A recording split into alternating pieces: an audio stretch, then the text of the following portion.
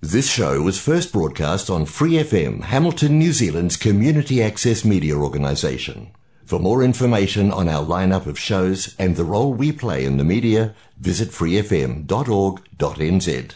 Hear more from Free FM. For a small monthly fee, you can become a patron and support independent community media. Go to patreon.com/freefm89 to find out how. And in the studio with me, I have Tim Macindoe.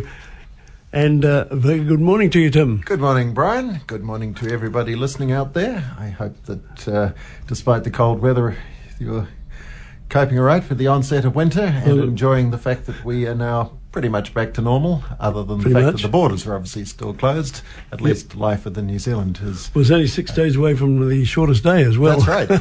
Well, I was actually thinking it's back to normal, and yet I've just had a dream run into town from coming in from the west, and couldn't work out where all the traffic was this morning. So if somebody's stolen all the traffic in Hamilton, perhaps put it back.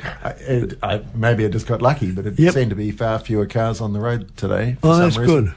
And you've, talking to you before, the shadow cabinet's been announced, I guess. We haven't heard about it. Where are you on that one? Well, it was announced. I got a small bump up the rankings, which I was pleased about. Good. And one of the roles that I've had actually for a couple of months now, but is particularly relevant this week, is being the spokesperson for seniors. I think it might be because I'm the blondest member of the National Party caucus. Mind you, I have been in my silver state for a very long time. Yes. Went grey at a very young age. But today is a very serious issue. Today is World Elder Abuse Day. Okay. And I do want to highlight that because we are living longer, and that's good. Everybody wants to feel that they can have a longer life as long as it's a life of quality. Yep. Unfortunately, there is evidence that about 10% of New Zealand seniors are the victims of elder abuse. Ooh. And when we use the word abuse, people often tend to think of physical abuse, and that certainly is a part of it. And we need to ensure that we are treating our elderly people with great respect and kindness and the dignity that they deserve, not in any way pushing them around. But it goes much beyond the physical to both financial and emotional abuse. In other words, there are many different ways in which many members of our senior citizens are very vulnerable. Often they come under considerable pressure, unfortunately, within their own families. A lot of the abuse is committed by those who ought to love and care and protect them. Yeah. And so we need to be vigilant. We need to be looking out for it. We need to intervene if we think that somebody we know, or perhaps a neighbour, somebody we care about, might be the victim of abuse, either through being, you might spot changes in behaviour, them becoming really quite upset, distressed, anxious if they're expecting visitors. And if there are any concerns, I would encourage people perhaps to reach out to an organisation like Age Concern, or perhaps Grey Power in our city would be able to put people in the right direction. There are others, the Citizens Advice Bureau, a doctor. There could be all sorts of people who you could talk to, but the important thing is if you have reason to fear that somebody you know, or if you're in this position yourself and you feel that you're becoming increasingly frightened of any form of elder abuse, please do reach out for help, because it's totally unacceptable and we all have a responsibility to help stamp it out. Absolutely. And talking of things happening, I see Mr. Hamilton has been knocked over, and this seems to be a worldwide sort of reaction. Yes. Well, I spoke out against the decision on Friday to remove the statue of Captain Hamilton because I think in many ways it's rewarding bullying behaviour. And we should say that if somebody is indicating that they're going to commit a criminal act, in this case an act of violence, then we will take appropriate steps through the police in the proper way to try to prevent that from happening and to protect the target of the vandalism. I understand the reasons that the council have expressed for removing it, and I would hate to have seen the statue pulled down and damaged and dragged across town and dumped in the river, all of which was being threatened. But nevertheless, as I say, I am very concerned that this sets a dangerous precedent, that if somebody wants to make threats about other people's property, then rather than taking action against the perpetrator, will sort of step in and help do what they want. And it is, as you've just said, part of a much wider issue at the moment. I see the latest one is a statue of Winston Churchill being boarded up in London. Just going to bring that up, yeah. In Parliament Square. Now, of course, Churchill is a controversial figure himself, and in fact, New Zealanders and Australians have reason to feel some criticism for Churchill because of his role in the disastrous Gallipoli campaign. If his political career had ended then, there's nobody in this country who would be speaking highly of him. However, he went on, of course, to become a Western hero through his leadership of Britain, which was quite extraordinary, and he was the right person for the times in World War II, and is rightly remembered very favourably for that reason. Yep. So, warts and all, people such as Churchill and others are commemorated in statues. It doesn't mean that we're sort of worshipping them, and I understand why some people would feel that there are aspects of their past that should not be respected and in fact should be highlighted. But the important thing would be to initiate the debate. Sure. And rather than pulling statues down, I would favour perhaps balancing them by having the other sides of the story, or in many cases there are many sides to the story portrayed. Yep. Having greater diversity. For instance, why is there no statue in Hamilton of Dame Te Ati Rangikahu, known to many older New Zealanders as the Lady, a much revered former Maori queen, a woman of enormous dignity, widely respected across all ethnic backgrounds in New Zealand. And as I say, I find it quite extraordinary that there is no statue to her, and there could well be others who could be honoured in a similar way, so that Civic Square might become a much more diverse sort of way of representing our past. But to pull down a statue of Captain Hamilton, after whom our city is named, and do it just simply because a few people were saying we're really offended by it and we're going to damage it, I think is rewarding the wrong behaviour. I acknowledge the fact that Captain Hamilton never set foot in Hamilton. He died in the Battle of Gate Pa, and he's buried in the Tauranga South Cemetery at Gate Pa, and I've actually seen his grave over there.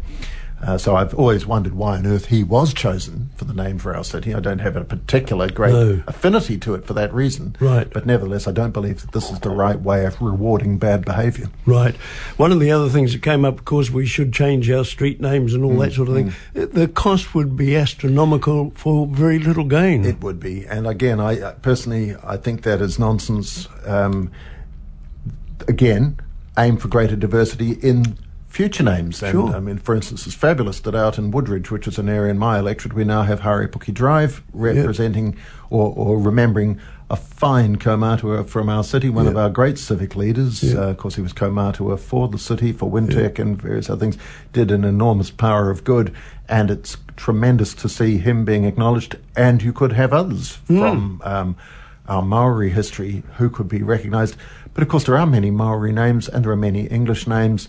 That's just the way it is. And to suggest that we're going to go and rename everything, I think going right over the top. It is going over the top, and it's part of a wave of hysteria that seems to be sweeping the globe at the moment, which is piggybacking off a very serious and significant issue, and that was the death of George Floyd. That was an act of murder, an appalling act, and quite rightly we're all disgusted by it and are looking to America to sort its act out in that regard. I mean, have to be careful about not being too critical of another ally, but the fact of the matter is we all saw in broad daylight an act of murder. It was awful. And it was awful, and sadly there's been another black man killed in Atlanta just over the last couple of days, shot by the police, and you'd have to ask why on earth was that necessary.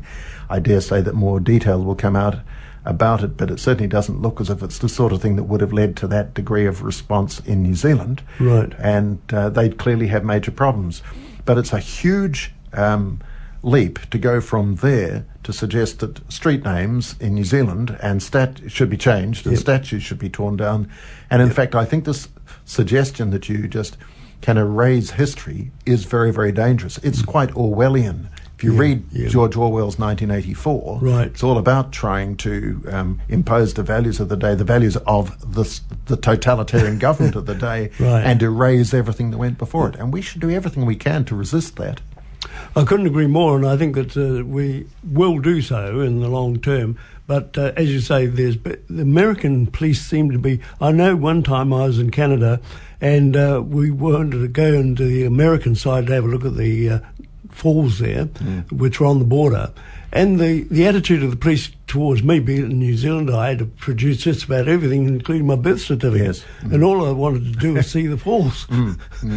And several people have reported similar experiences. I think that there is a far more confrontational attitude between we're generalising, obviously it's a country of 330 million people, but there does seem to be a much more confrontational approach between the police and the citizenry in those countries, and in part it's probably because they are routinely armed, and I'm one who's very pleased that our police are not routinely armed, because I think that we should be able to feel confident about approaching the police, talking to them, seeking help, seeking directions, whatever it might be. Yep. And I think our New Zealand police do very well in that regard. Yep. They reach out to try to be approachable, and I think they reflect a tremendous degree of diversity now. They're obviously continuing to work on being more and more diverse, but you certainly don't want to feel that if you happen to have a minor traffic infringement or something, that you might be staring down the barrel of a gun and fearing for your life. Yeah. And sadly, that is the reality, it would seem, for some in America. Well, getting back onto a stabler situation in New Zealand, there's been a lot of money handed out.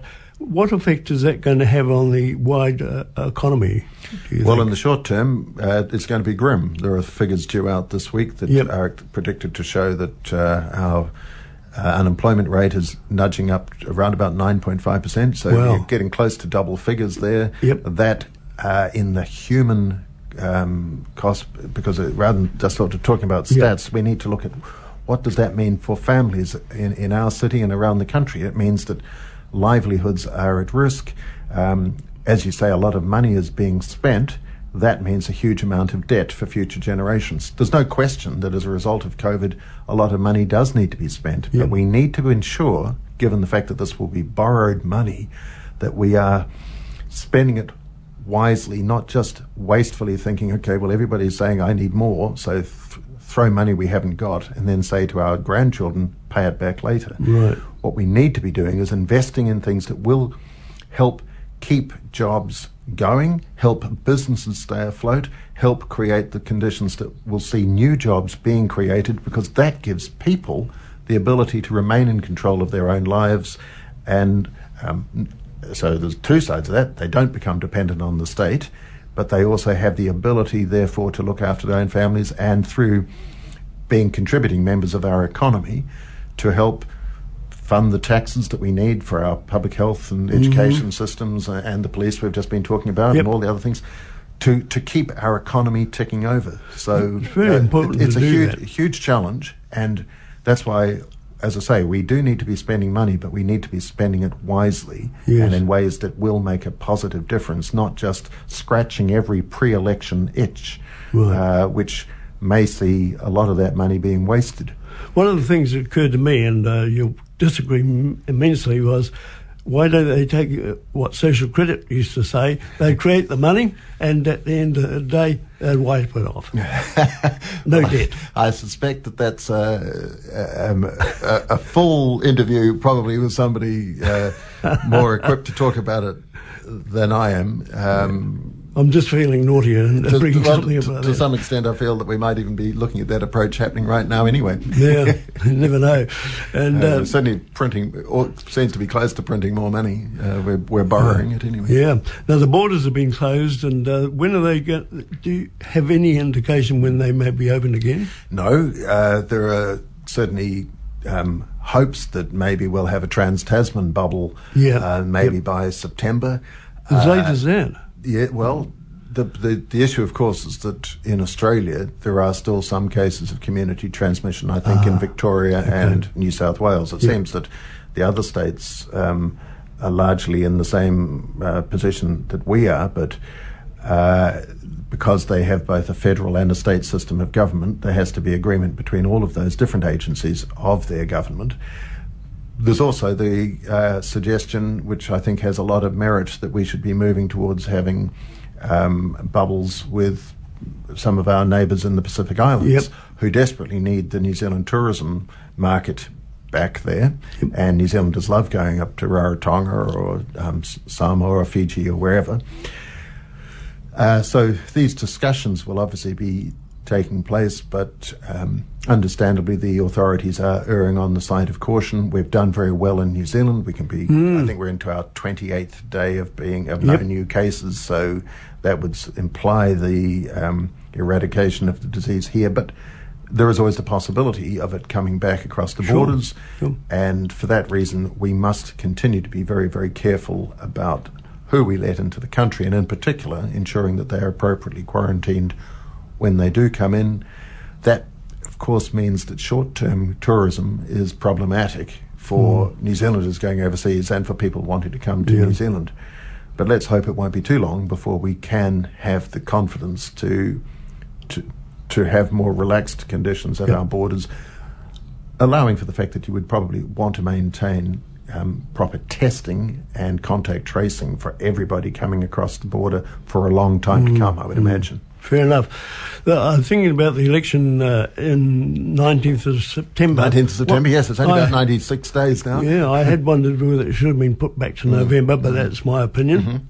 And whoever wins, and particularly if National win it, are they going to get a sort of poisoned chalice to pick up all the bits and pieces? Well, commenting on your comment, personally, I would have thought it made sense to postpone the election as well, because people tend to be forgetting that we not only have a general election, we also have two referenda on the cannabis issue, legalising of cannabis, and also the euthanasia bill.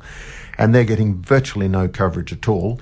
There's an advertisement on TV at the moment, which taxpayers are funding, which I think is very irresponsible, promoting the cannabis, the pro-cannabis legalisation argument. I say irresponsible because it links in a mischievous and incorrect way the medicinal cannabis argument. Well, that's already been settled, and it shouldn't be mentioned in that advert. In that particular and we're not seeing the other side of that case. We're not hearing anything about euthanasia, and yet the election is now, in fact, with early voting, there'll be some people voting in about 80 days from now. That's very, very close.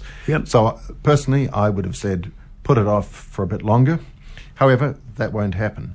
As far as your question about the poison chalice is concerned, then, well, yes, you'd have to say that whichever party or parties, and it will be parties, obviously, form the next government, is to some extent inheriting a poison chalice, because the economic news is going to get a lot worse before it gets better. Joblessness is going to continue to increase. There will be a lot of suffering out there, and some very, very tough choices that need to be made.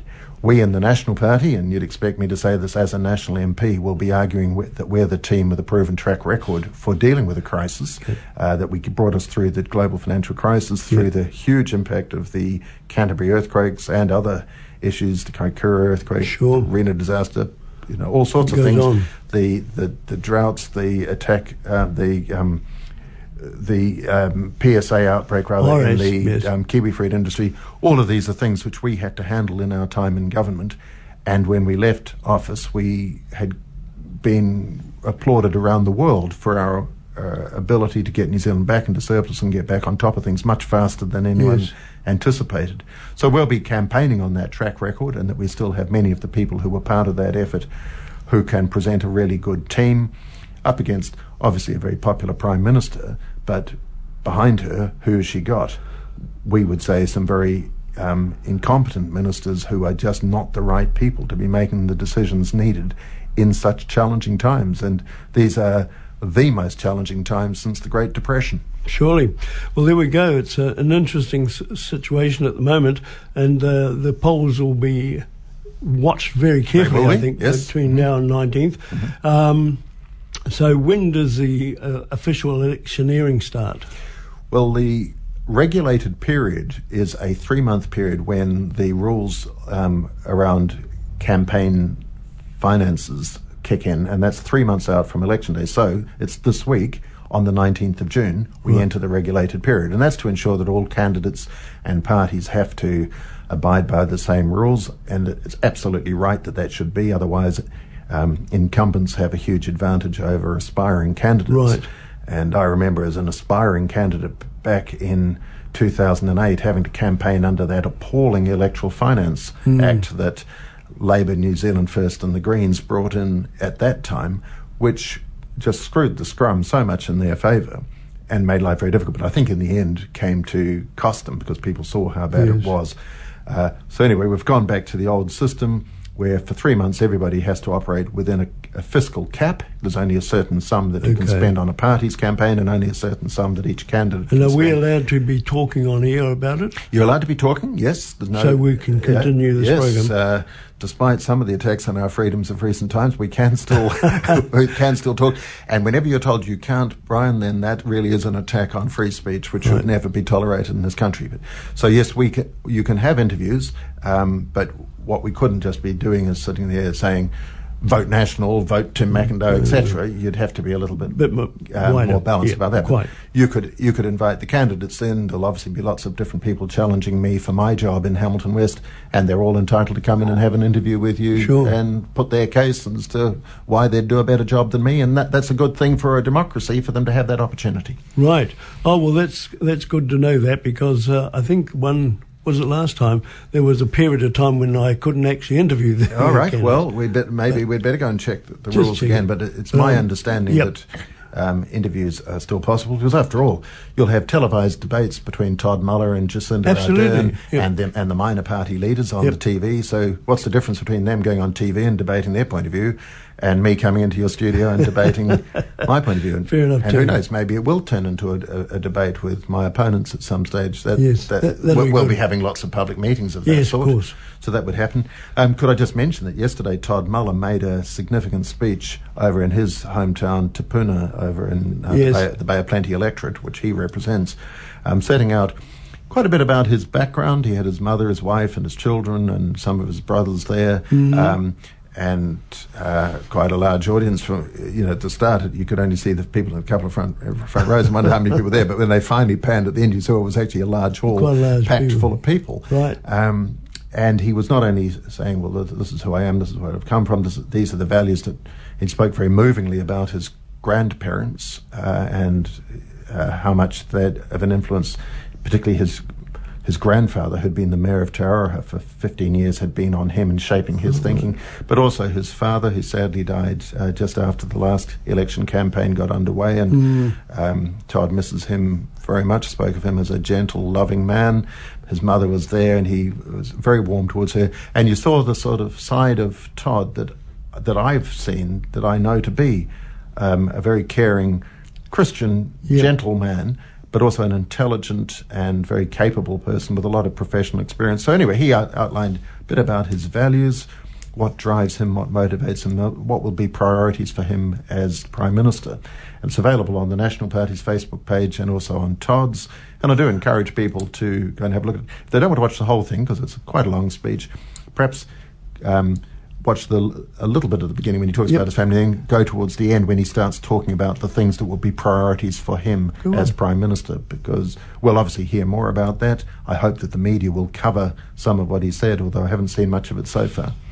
Fair enough. Well, looking at the time, I think our time today is running out. We've got David Bennett coming in next week. Yes. Or ringing in, whichever he does.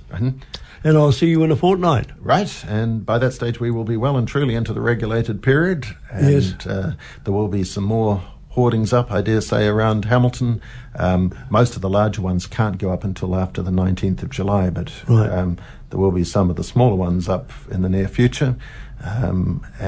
Yes, people will start to be aware of the fact that their campaign is on, but I am worried with the two referenda as well, that there's not a lot of time for people to digest a lot of information and consider the choices that they need to make.